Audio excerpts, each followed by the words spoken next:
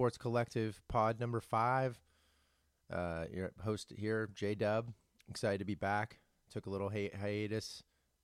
Had a little bit of vacation. Still on the vacation. I always had this lofty ambition. I'm going to pump out a bunch of pods. Had lots of great ideas. I got a couple in the can. This is one of them. Today we're going to talk about 2018 fantasy football rookie analysis. We go about 20 deep. I bring longtime friend, a guest here, longtime fantasy football purveyor, expert by the name of Team Kitty. So he's going by. That's his team name. We'll talk about that a little bit on the pod. I apologize in advance. This thing went really long. We try not to go too deep and too off topic, but we did our best. I think it's good content. Again, if you're not love the NFL or fantasy football, then maybe bypass. But here we're going to go on the flip side, and I hope you enjoy it. Thanks.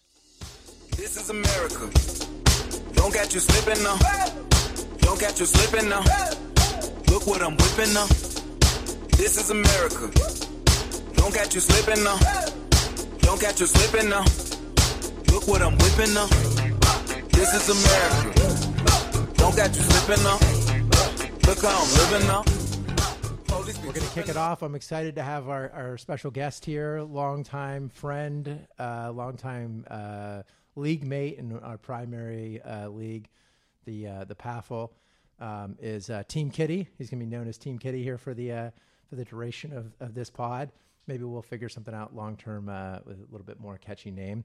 And I'll turn it over to him. Welcome. Yeah, thanks for having me on the podcast. I'm actually looking forward to making a run to my first ever Jankster Cup. Nice. Jankster Cup is, for those who don't know, is or just context, is our league championship trophy. And it goes back to we actually grew up together, and Jankster in the 90s was like a endearing term for shittiness, I guess. Yeah, kind of a combination of dorkiness and shittiness. Yeah. And what's the history on Team Kitty, by the way? How did we get Team Kitty as a name? Well, Team Kitty, it might sound a whole lot better than it actually is. I got a cat when I was 17 years old, and named my fantasy team after my cat. It's just kind of stuck around. I try and pretend that it means something else, but it really doesn't. Yeah, we have a good time with that. How long did the cat last? About 17 years. The first year I moved here to Seattle in 2009, Kitty passed away. Thought we were going to make a run to the Jankster Cup at that point, to kind of celebrate Kitty's life, but it just didn't happen. I missed the playoffs. I think I won 2 games. Damn. So Team Kitty, by the way, has consistently been one of the most exciting franchises, one of the most active owners in our particular league, has some outlandish takes, and is always in the fray of pretty much every fantasy conversation we're always having. So I thought it would be great to have him on to do our initial launch of our fantasy rookie rankings, which for those of you, just give context, that will be the only rankings we're doing. There's plenty of people doing the overall ranks, and it's really easy to figure out which wide receiver to take at the top of your draft, right? It's Odell, it's what's Antonio, it's Odell, it's folks like that. But it's harder to understand who these new guys is, and I think it's a lot more fun to talk about them. So we're going to kick that off, and we're going to go through the ranks. You'll see published along with his podcast. I'm doing 2 ranks. I'm doing standard rank, so it's traditional kind of fantasy rank, and then we're doing super flex rank. I won't do the case for Superflex leagues now, but I do have an article up about why Superflex is the only way to go, and you really shouldn't play any other way. Okay, on that, so I'm going to go through the rank and then make my basic case, and then Team Kitty is going to give his take on player by player. We're going to go top 20. Anything below 20, you'll see we'll put some ranks beyond that, but there's no reason to go that deep for these purposes. So, okay, to kick it off, I think it's pretty obvious who the first overall player is on every list. None other than Saquon Barkley, the New York Giants rookie running back, number 2 overall selection this year. Any disagreements there? No, I'm not as hyped on him as just about everybody else in the world is. I think that they've got a terrible offensive line in New York, and it just seems like he's set up to fail at this point in time. But after watching him in college, there's no doubt what his talent's all about. His athleticism is off the charts. And so you want to believe, I think, that he's a transcendent talent, and that's why is at the top of the rankings. But with that said, I am not as high on Saquon as everybody else is. Yeah, I think that's well said. I even look, they've got a lot of weapons there. Their quarterback looked kind of washed up at the end of last year. And I would say if there's one big concern I have with is just his style when I watched film is he does like to kind of bounce stuff for the big gain. He doesn't have that skill set of saying, hey, I just got to dive forward to get back to the line of scrimmage or take a 1 or 2 yard gain. In the NFL, everyone has got quickness and speed. They know the angles. I still think, though, if you watch the tape, I mean, the guy right now could be a dominant wide receiver, good running back. I think the combination of the two, he's probably going to he's going to blow out the historical targets that the Giants have been funneling to their running backs recently, which I think is going to ultimately put a little downward pressure on like Evan Ingram and Sterling Shepard. Sterling Shepard, definitely. And then to a certain extent, potentially Beckham. I mean, but I think they've got so many weapons there, it's going to be hard to tone in. And at the end of the day, he's going to get 300 touches, barring injury, almost no matter what. I mean, I think he's the highest paid running back in the league now. Although Gurley's new contract this week may have beat him out on guaranteed dollars. And you just can't afford to take a guy number 2 overall and not just funnel the ball to him. So. Well, and I will say this as well, that in a PPR league, he certainly has a lot more value, simply because even if the offensive line is porous, he's going to catch a lot of passes out of the backfield. Yeah, exactly. Okay, now we're going to get into the fun of it. Again, this is a standard league. We're doing this from a perspective that it is PPR, but a half-point PPR, which seems to be becoming the standard. So the second one I've got here is Rashard Penny, the 27th overall selection by Seattle Seahawks. The short thing on here is that, look, there's some downsides here. Played Division 1, but effectively Division 2. Incredibly explosive. He led the country in most yards before contact, so which it tells you that his offensive line did a great job of moving people out, and he had a lot of explosive plays. And Seattle's got some concerns, which I think Team Kitty's going to talk about in a second. That said, I see him having kind of one of the highest ceilings of all the rookies, potentially even challenging or beating Barkley for Offensive Rookie of the Year if things slide into place.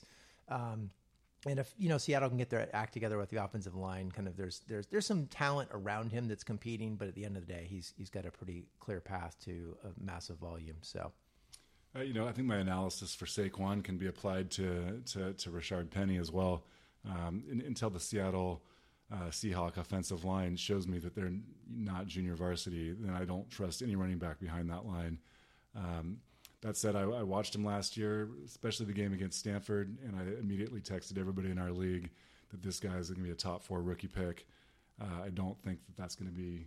I don't think that's going to be challenged. I think that he probably goes in the top 4 in our league, and the fact that he's ranked number 2 here, I don't have a lot of problem with, but I do think that he comes with a lot of caveats. One is that he did play against inferior competition, and 2, he's got an offensive line that sucks.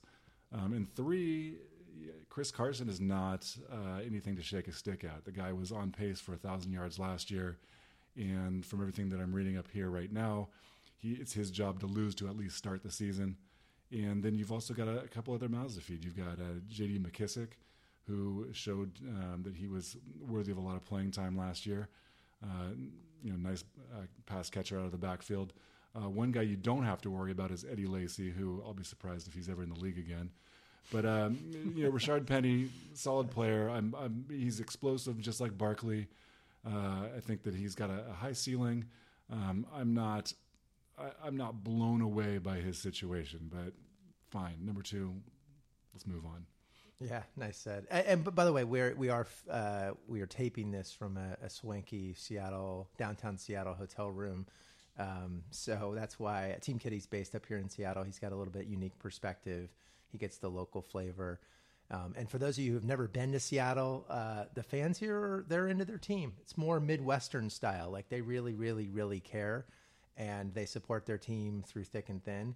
It's not like the coastal cities where they'll bail on their team where there's a lot more stuff going on, so they kind of forget. So you do get a lot of great kind of in-depth coverage and sort of hot takes, if you will. So, okay, that brings me to the third selection, and this one is Leonard Fournette light. LSU running back Darius Geis, who went pick number 59 to the Washington Redskins. Short one on this is, look, he's got a really high floor this year. I think if you look at his competition for the kind of the grinding role, the first and second down, there's not a lot there, so it should be relatively clean. That said, his ceiling's a little bit capped because you've got Chris Thompson, who's very dynamic there as the third down back. And I have some questions about that offense overall going forward, but I love Geis, and I think he should be a top, at least in the standard format, he should be a top 4 or 5 pick in every single league. Now, I'm actually higher on Geis than I am Penny, at least as far as redraft leagues go, for one of the reasons that was just stated here, and that's that he is going to be shoehorned into 300 carries, or at least 300 touches. And not a lot of talented competition for the carries. Chris Thompson's going to take away some touches. There's no doubt about that. But let's not forget, this guy led the SEC in rushing when Leonard Fournette was on his team. So this guy is obviously talented. I'm not really concerned about all these personality issues that people are tossing out there. That process is kind of a joke as it is. And so Darius Geis, I would put him at number 2 behind Saquon, just because of his opportunity in Washington. If we're talking about, holdover leagues, then yeah, there's probably some concern just because Jay Gruden is probably on his way out if he's not making the playoffs this year. And at that point, it's anybody's guess what's going to take place in 2019. Yeah, it's a good take. I like the back and forth between Penny and Geis here. I think Geis's talent is undeniable. You watch him on tape; he runs angry.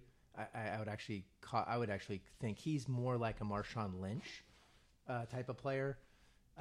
My big concern for him, if I think about short and long term, is that running style sustainable? Right? He has this really aggressive style, and I like it. And I just, it's funny. I just don't know how much the SEC backs translate. I feel like so many of these guys come out. We're so excited about them. I still always remember I died on the Darren McFadden corner for many years. And it's not to say SEC doesn't produce great running backs, because they do. But I feel like some of these guys who were just dominant in college, they come to the next level and they're not as dominant. And the guys that are less dominant, are the ones that end up being kind of the next stars. So, which is a good segue. So number 4 on the list, another SEC running back. Not surprising. Georgia Bulldogs, Sony Michel, went pick 31 to New England. I think this is where we're probably going to start getting some diversion on everybody else's rankings. But look, Michel is a really versatile back. He kind of does a little bit. He's actually above average to very good at everything. Pass protection, receiving. He can run in. He can run out. He's dynamic. A lot of people compared him to as this year's Alvin Kamara. I don't see that. Alvin Kamara is a much more scat backish, home run threat, crazy quick. But I don't see Kamara as a guy that's going to get 300 touches and survive. Michel is a much bigger guy, and so I like him in this New England offense, but it's really risky given that Belichick on a moment's notice could pull him and start playing his son at running back or whatever. I mean, the thing about Michel and the thing about New England is they've had 2 top 25-ish backs over 50% of the time the last 10 years. And if you just plug in Dion Lewis's stats for the whole year and you extrapolate it out for an entire season and you see Sony Michel is going to plug into that, he's a top 15 back. And I think that's the thing that's really exciting about that situation. The first thing I think of with Michel is fumbling concerns and Belichick's penchant for putting guys in the doghouse for fumbling in practice. And if he can hold on to the ball, I like Michel in this situation, especially when you look at the fact that Dion Lewis, exactly what was just said, Dion Lewis projected to be a 1,000-yard back over the course of the season, and he's going to fulfill that role. I don't see James White. If James White was the real deal, then Sony Michel wouldn't be in there. And then you also throw in the fact that the last guy that they drafted in the first round was Lawrence Maroney. Lawrence Maroney, while he didn't have a decorated career, his rookie season was a stud and was totally worth going after with a high pick. So Michel, I'm fine with him here. He doesn't come without his concerns, but the talent's undeniable. The situation, the fact that the Patriots were willing to take a running back who they usually devalue in the first round speaks volumes. And so I'm willing to take a risk with this guy in this position. Yeah, so a note on that, Dion Lewis last year had over 1,000 yards in, I think, like 10 games, effectively 10 games. He played the whole season, but he was only playing most of the time in the last 10 games. And I think he scored 9 touchdowns in that time. So six on the ground and 3 in the air. So actually, sorry, I take that back. He had 1,100 total yards last year and 9 TDs. Played in all 16 games, but only started 8. Played in 10. And so if you extrapolate that out with Michel, I mean, look, I would say if you look at the rookie list on the running back side, or just at all positions, including wide receiver, I would say the guy that, to me, the favorites to win Rookie of the Year, at least Offensive Rookie of the Year, are going to be Barkley, Michel, and Penny. I think you've got some outside chances with Royce Freeman, with Geis, but I think those guys are going to be a little bit touch constrained, whereas Barkley's not going to be touch constrained. Penny's not going to be touch constrained. And Michel may be touch constrained, but he's in such an explosive offense that he could put up 13, 14 TDs and 1,300 yards and only have like 225, 230 touches. So, but I agree. Great call on the fumbles. As we all know, like he fumbles once in game 1 and, you know, he may be picking up trash in the stands from like week 4 on. So Belichick is definitely he's disciplined. I think that was the call today this week when James Harrison said Mike Tomlin's not as good a coach as Belichick, and effectively what he was saying was like Belichick's disciplined, which I sort of read between the lines. What he meant was Belichick's a fucking dick. So anyhow, okay, next one, Nick Chubb, Michel's backfield mate at University of Georgia, 5th overall here on the rankings. He was the 35th overall pick by the Browns. The quick on Chubb, I mean, you just watched the tape as a freshman, even at the end of this past year. Go look at the playoff game against Oklahoma. Even look at some of the tape against the earlier game. I'm blanking on towards the end of the SEC championship game.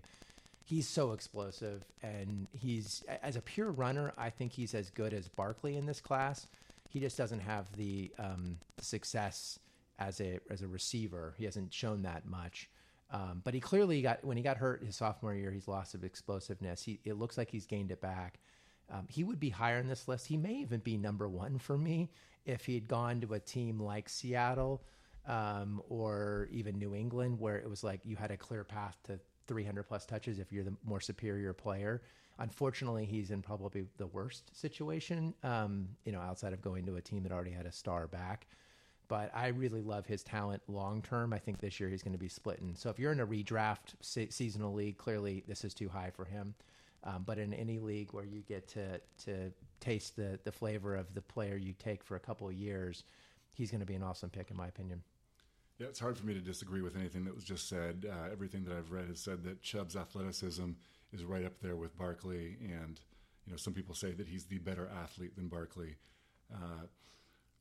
College career, he certainly showed up in big moments, and the injury concerns I think are behind him. But the one thing that I will say is that he's running behind a underrated offensive line in Cleveland. Yeah. It's just a matter of, is he going to get the opportunity? Carlos Hyde has been good every single time he's been healthy, and Carlos Hyde got paid a lot of money to come in there and be the workhorse back. And then you look at Duke Johnson, who kind of cuts into both Hyde and Hyde and Chubb the way that Chris Thompson's going to cut into Geis. And so the question really is opportunity in Cleveland. Talent is not a question, it's opportunity. And if you've got a keeper league, then this guy's a great person to pick and stash, but I wouldn't go too high on him. Redraft leagues, we're talking late rounds. But the one thing I'll say about Chubb and Hyde, I watched Hyde play quite a bit. He is a good runner, and it's unfortunate that Chubb has to go up against him in this situation, but I think talent has the potential to win out here, and I think Chubb could end up with 200 plus carries, with Hyde falling into a support role, and that's why I have him so high, because I think he has the potential to be the greatest back in this class. Him and Barkley to me are in a different level, but you are counting. I mean, Chubb you got to wait on.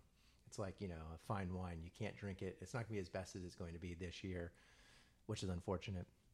Okay, so let's keep moving along. We'll get faster here as we get to these players that nobody cares about. Just kidding. Pick number 6, Ronald Jones. So rookie out of USC, selected number 38 overall by Tampa Bay Buccaneers. They've been searching for a featured back. Well, actually, to be honest, they had the muscle hamster, Doug Martin, who came out on the scene I think in 12 and was outstanding. Top 3 fantasy back that year. And then had a bad year, then came back and had a really good year, then had a bad year, then came back and I think led the NFL in rushing. His contract year. In 15 or 16, and then, contract year. And then he's been garbage, and now he's in Oakland. And then, now they've just got a bunch of spare parts as far as I'm concerned. I really like Peyton Barber from Auburn, but he is truly just a jag, just another guy. Jaquez Rogers, he's a good kind of versatile backup, but he's not going to guy that you want to carry the rock for more than a game or two. And Charles Sims is somebody who, at the end of the day, is pass catching back. And so it just feels like Jones is really set up to have quite a few touches. And if you watch him on film, don't get him caught. He's not just like a scat back. He weighs a little over 200. He really knows how to push the line. He feels like he does do that NFL thing where if the play's only meant to get 2 yards, he kind of figures out how to just put his head down and get those 2 yards. But then if he gets in the open field, he's electric. So that's why I've got him here. So agreed with everything that's said there, except for I would put him ahead of Chubb just because of the opportunity he's got. They picked him early in the second round, and they did it to make him their featured back. And my only concern is he's coming out of USC. USC players tend to be garbage in the NFL. At least USC skill positions tend to be garbage in the NFL. Juju, changed that narrative a little bit last year, but if there is one concern, it's the fact that he's a Trojan. So, but if I'm going to rank him, I actually rank him ahead of Chubb, and primarily for the opportunity factor. No, I think that's good. And on the SC receiver thing, man, they've reached out a niche. They've got these they're doing really well with second round picks that come in as your number, week number 1 or really solid number 2. You got Robert Woods in LA. You got Marquise Lee in Jacksonville. You got Juju Smith-Schuster now in Pittsburgh, and then you got Nelson Aguilar in Philadelphia. Yeah, last year actually was a good year for USC. They broke out. Well, Lee broke out 2 years ago. Broke out in Jacksonville means 800 yards. Suck. Yeah, he's had 800 plus yards 2 years in a row. And then Schuster was a rookie last year. He played well. And then Aguilar broke out last year, and Woods broke out ultimately after being kind of pretty bad. So we're talking about receivers in that regard, but here we're talking about running backs. What was the last USC running back that was a stud? Reggie Bush was certainly serviceable and had some explosion, but do we have any other running backs? Well, Lendo White had a couple good years there. He petered out pretty quickly, but I think he had 10 plus touchdowns at least 1 year in Tennessee. But it's a great question. You've had a lot of guys like the Buck Allens of the world who come in with, in college, you're like, oh, that guy's going to be an NFL, productive NFL player. And then when the draft comes along, they end up falling to the 5th, 6th round. You kind of don't hear of them. And there's been a bunch of those guys. I'm blanking on some of their names in recent history, which we should know since we play. We fervently play college fantasy as well. But that actually goes to show kind of how irrelevant USC backs have been in the NFL, is that we're having trouble placing really any that have been superstar status. Yeah. And so for that reason, that just kind of underscores my point about my concerns about Ronald Jones. But again, opportunity. I think it's totally fair. Okay, next pick, we're staying in the Pac-12 here. Going with one of the Pac-12's all-time leaders in rushing TDs and rushing yardage, Royce Freeman, selected with the 71st pick for the Denver Broncos. And this is our first pick that's kind of further back in the draft. And this guy got taken in the upper part of the 3rd round. But after this, you'll see a bunch of kind of early second and first rounders. So he's the one guy in that top 15-ish. early in the top 20 that's outside the second round this year. Very top-heavy skill position draft. The thing with him is that he kind of went under the radar. He played all 4 years at Oregon. Outside of one injury plague season, had 13 plus 100 yards in all 4 years, or in the 3 other years, and had over 1,900 yards, I believe, in 2 of the years. Scored a ton of touchdowns, 60 plus touchdowns. It's really hard to actually have a knock on this guy. You know, he's not spectacular. Like, he doesn't have the breakaway of Ronald Jones. He doesn't have the receiving kind of flexibility and versatility of a Barkley. He's not as spectacular in the open field like Penny. He's not as violent as Geis. But he sort of does a little bit of everything well, and I love the situation he's in. Denver's got an underrated offensive line. They've got some stability at quarterback. I mean, you have to believe in Case Keenum, but he's clearly an upgrade of what they've had.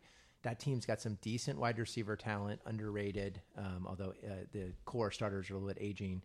And I just, he could easily walk into 250 plus touches in a media or, above average offense and really explode. So I like him, and he's a guy I think could go higher here. But I've got him here at number 7. So when I think about Royce Freeman, I think about a 40-year-old chick who's super hot but has never been married. You know, you look at her and you say, wow, she's super attractive, but what's wrong with her? Why does nobody want to marry her? And that's the way that I feel about a running back who went through college for 4 years and didn't go pro earlier. What's wrong with him? Why did he not come out of the draft after his junior year or his sophomore year? Or maybe there might have been some injury concerns. But a guy who's been in college for all 4 years, that guy's taken a lot of hits. That guy's had a lot of touches. I feel like NFL stands for not for long for Royce Freeman. That's a bold call. I like it. It may just be the Oregon sticky icky. Like there's something about that Eugene. It's an awesome place. Freeman's there's definitely a bust factor here. The only thing I would say is who's going to get the carries. I mean, at this point, it's Devontae Booker, who's already proven that he's mediocre at best. He's had a decent sample size of touches his last 2 years, and I think he's like at 3.7, 3.6 yards per carry. C.J. Anderson was much better than him. After that, they have a 7th rounder from last year. I think D'Angelo Henderson, or I think is his name. And he's been hurt. He's actually starting, I think, on the PUP list to start the camp. And I just, when I watch Freeman, I have to say, I like your analogy of the hot girl. When I watched the tape, I sort of went into this being like, he is what he is, and you watch him and he's very smooth. He's got power to run guys over. He knows how to set up his block. He's patient, consistently leaning forward. He had breakaway plays. Like he knew how to stiff arm guys, get in the open field. So he surprised me. I think he's a guy that, look, a year from now, we're either going to be calling him a top 15 fantasy back overall, or he's going to be Devontae Booker 2.0. So it's a wide range of outcomes, but I really like where he's at. Okay, so we're running low on time here. I want to go through all of these. Our next back here is Kerryon Johnson. So we can talk about him real quick. And then let's cover off on the top 2 receivers and then go through the quarterbacks. Does that work? So on Kerryon Johnson, he's my next guy. He's number 8 on this list, the 43rd pick overall from Detroit. The quick on him, look, he's similar to Freeman in that the competition there is a little bit. I mean, there's more players there and more people with defined roles, with LeGarrette Blount in the goal line back and Riddick as a third down guy.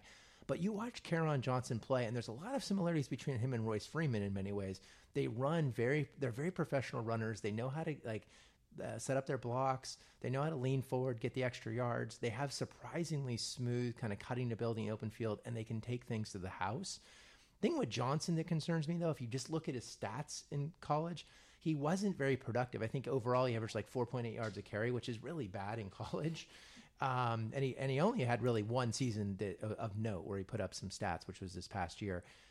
But that said, he's drafted so high, and he's drafted by a team that's really looking to establish the running game, and they've really got no one ahead of him who's a consistent kind of grinder type.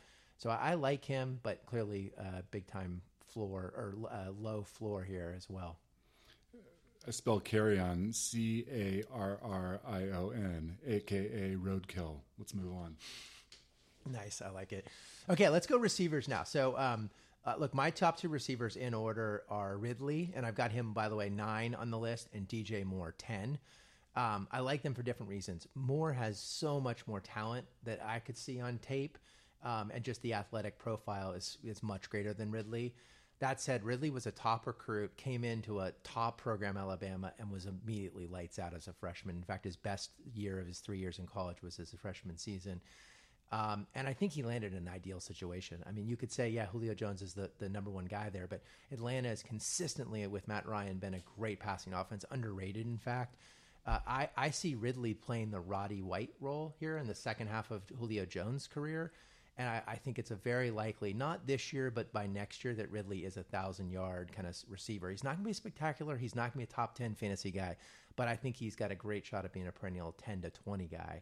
Whereas Moore has more upside. He could be the number one guy in Carolina, but there's a lot more mouths to feed there. And Carolina under Cam Newton has never been a spectacular passing offense. I mean, Newton's dropping 700 yards rushing every year, and then they have a decent kind of running back core where they're running. And with Nerve Turner in town, so I just concerns me. But those to me are the clear head of the class on the wide receiver group this year. What are your thoughts? I think Calvin Ridley's got a Juju Smith-Schuster type season ahead of him. Julio Jones is the greatest decoy in the NFL. He carries 3 defensive backs with him, but he actually never catches the ball. I'm jaded. I had him last year, and he's one of the reasons why my team flamed out of the playoffs. But I do like Calvin Ridley's situation. People say that he's a slightly less talented or less athletic Amari Cooper, so that concerns me a little bit given where Amari Cooper has been in his career so far. But his opportunity is great. Guys like Mohamed Sanu put up numbers as the number 2 behind Julio, so I don't see any reason why he can't have a type of season like Juju Smith-Schuster did last year. And DJ Moore, everything that was just said, I agree with. Funchess is the number 1 there. I think that he is steadily improving. There's not a lot of targets available outside of Funchess and Olsen, and then McCaffrey's going to be stealing a bunch of those as well. Not even stealing. I mean, he's going to be targeted as a primary receiving threat in that offense. So Moore, possibly a guy just to come in and stretch the field. I don't see him putting up big stats in his rookie year. So who do you like more? If you look at the receivers, you got Dante Pettis, Christian Kirk, Cortland Sutton. We're all early second-round picks. Is one of those guys, even Anthony Miller, do those guys appeal more to you than DJ Moore? I'm pretty high on Christian Kirk, just because of I watched him a bunch in college, and I like his explosiveness. I think he runs great routes, and he's going to be learning behind one of the best. And so I think a guy like him lining up in the slot is going to be a Wes Welker type. He's going to get a lot of catches, put up a lot of numbers. I certainly like him in Dynasty Leagues redraft. You probably will find him on the waiver wire, but I think it's going to be tough for him to beat out J.J. Nelson. There's no bias there. Yeah. Well, he's not on my team anymore. So that, by the way, gives you a clue in how deep our league is when we're talking J.J. Nelson. Okay, quarterback. So I'll just go quickly here. To me, there's really 4 of these guys. I just to call it out ahead of time, I do not believe in Josh Allen. I think he's a complete dart throw. But not just a dart throw. It's like a blindfolded, spin you around 3 times, now throw it against the dartboard. You may hit someone on the opposite wall. Like I watched his tape. He plays it like a low-level division at Wyoming, and he didn't look good there. And this is just a prime example to me of someone who just got overdrafted. But going back to the core 4 quarterbacks, you got Rosen, who went 10. He's my number 1. You got Jackson at 32 to Baltimore. Lamar Jackson is. You got Baker Mayfield at 1, and you got Darnold. Those are in my order. And real quick, the reason why Rosen, I watch him. He's just great pro style. He throws every ball so well. He spins it as well as any quarterback I've seen in a long time. And you look around the talent around him, he was dropping dimes left and right. Guys were dropping. And I think it shows well. Like look at the running back, wide receiver, and tight end talent that's come out since he's been on that team. The one guy who's been drafted already who's in the league, Cleveland Brown guy, Jordan Payton, I believe was his name, it flamed out. And that's a prime example of a great quarterback who made a player better than he really was, and you'd see it at the pro level. So I got him there. Lamar Jackson is, I know Team Kitty's going to chime in on this one because he loved him in his college fantasy league, but this guy is amazing. I mean, let's just call it for what it is. Like, he is the guy I think has the highest ceiling in this draft by a long shot. I think his worst case scenario is he's basically a Michael Vick kind of 2.0 type player. But as his ceiling to me is Michael Jordan of football. Like, he's a guy that could change the position. Watch him play. He's got great. He's got average pocket passing skills today that would justify like a relatively high pick, second and third round. Let's say, where he needs to get better. He's clearly not ready. He's not Josh Rosen in the pocket. Outside the pocket, and his ability to buy time in the pocket, we've never seen this. I mean, he makes Cam Newton look like a lumbering offensive lineman. And he's just amazing. So those two. And then you got Baker Mayfield at 1. He's a winner. I worry about some of the stuff. I mean, Cleveland, there's just so much history and negativity he's really going to have to overcome. But I still think he's got a good shot, especially with the talent around him. And then Sam Darnold, there's a big bust potential there. There's a big bust potential with all these quarterbacks. But I like his competitiveness. He did it on the big stage. He played great in, basically a little bit less than 2 full seasons as starter. I don't love his landing spot, but he's 3 overall. He's going to get his chances. So if you're in super flex leagues, that's kind of how I see Rosen, Jackson, Mayfield, Darnold. What's your take on those guys? I'm going to leave Lamar Jackson out of this right now, just because I don't have any lotion in here. But Josh Rosen, injury concerns, concussion concerns. But from everything that's been said about this guy, that he's the most pro ready. And he lands in a perfect situation with a journeyman quarterback in front of him who likely will be injured by week 2. And so this guy's going to have the reins immediately. He's throwing to a Hall of Fame top 5 all-time receiver who actually seems to be getting more athletic as his career goes on, which is really weird. And then, kind of a talented rookie in Christian Kirk. And then an all-world running back, David Johnson. So he's in a good situation. I think he's going to take the reins early, and I think that he's going to be putting up some numbers by his second year. Redraft leagues, you're not going to be playing him in a 1 quarterback league, but potentially in a 2 quarterback league, and then dynasty, he should be one of your top guys off the board. Baker Mayfield, Oklahoma. I mean, this guy played in the Big 12 with wide receivers. Don't have guys within 20 yards of him. Yeah, he's accurate, but can he throw in close in tight pocket in tight windows? I don't know the answer to that. I mean, he went number 1, but it was to Cleveland, and there's no credibility there. He doesn't excite me. He's a big concern. I'm passing. Sam Darnold. When was the last USC quarterback who was good? Carson Palmer. Mark Sanchez, man. Mark Sanchez did fumble. Mark Sanchez did a great job for his rookie year with all-time great defense and did a good job game managing.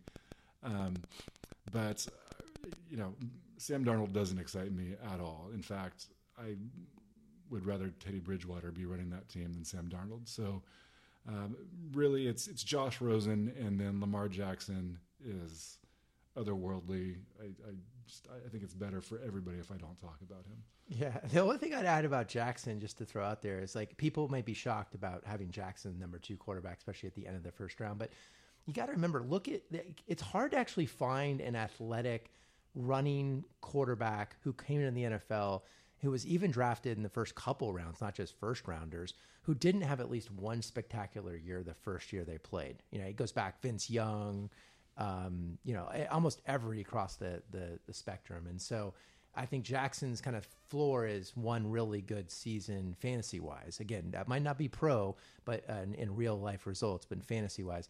But again, I think his upside's huge, and it looks like he's going to get playing time immediately this year. They're working him in as a kind of special package guy. They're going to be running kind of special plays from the slot, where he starts in the slot and runs across the formation to draw the defense. They'll probably do some handoff stuff where then he has run option abilities.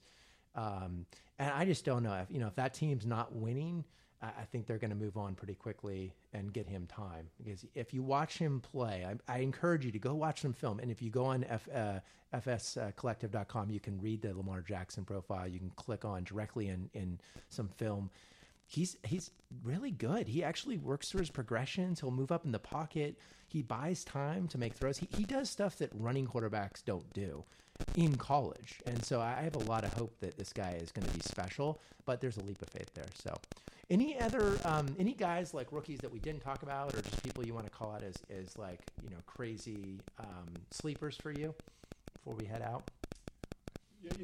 to say that I do like Nyheim Hines. Yep. I know that you have a pretty good memory of him on your college fantasy team. It was a guy that you refused to start every single week. And No, I started him, but it was like every other week, and he would suck or be underwhelming, and I'd put him on the bench, and then he'd drop 3 TDs at halftime, and you'd be dropping text to the whole group being like, what the hell are you doing? Yeah, but it's Nyheim Hines. I like his situation. Marlon Mack is going to be the guy there. There's no doubt about that. And then Jordan Wilkins. I don't have a whole lot of good things to say about Jordan Wilkins, but he is there as competition. But I do think that Nyheim Hines is going to put up some numbers this year and actually be valuable even as a flex player in a redraft league. I think that he's going to put up somewhere around 800 combined yards and maybe 4 or 5 touchdowns, and you probably are going to get some long ones, especially. So that's especially valuable in leagues that put a premium on long touchdown plays. And so I think that you can look for a few explosive touchdowns, 800 combined yards, and PPR-wise, probably 30, 40 catches. So I like that call. I think Hines is definitely – I mean, and by the way, we didn't talk about Indy, but wide open situation. Luck looks like he's going to be back, and that just makes that off. I mean, they're immediately a top – if Luck is healthy, they're probably a top 7, top 8 offense, and you've got a wide open backfield. I mean, you have a wide open everything there, basically. But the backfield in particular, I mean, you could have 2 fantasy relevant players there even. The guy I'll call out, and this is a deep sleeper for like the deepest leagues, is Jalen Samuels, Hines' backfield mate or quasi backfield mate, I guess. Like he's sort of a versatile player, played tight end, played running back. I see this guy as a player. He's sort of a playmaker where I think the Steelers will play him in tight end type positions, give him a couple carries in the backfield. I don't think he's going to have fantasy value this year, barring some major injury to a Le'Veon Bell type situation, which obviously we don't want to see happen. But if I think next year, if Bell's not in Pittsburgh, he could be part of that mix. But I think he's just a versatile playmaker that gives them a piece to play with in a situation when they're missing. They really haven't had a tight end to go to since Heath Miller's kind of prime 4 or 5, 6 years ago. And by the way, if Bell leaves, that's like 130, 120 targets. I don't even know how many targets he got last year, but 100 plus targets that are now wide open for a running back. And I just don't see James Conner or whoever they draft just sliding right in to get all that stuff. So I think Samuels is a big part of the mix. I'm going to move at our rule-making session tomorrow night to make him tight end eligible. Yeah, that would be good for fantasy purposes. Well, hey, we went long here, but I really appreciate you joining. It's been awesome. I hope to make this a more regular segment. Maybe we'll do some betting in the future, a betting pod. So like thanks. The action. Yeah, thanks for joining. Thanks for having me.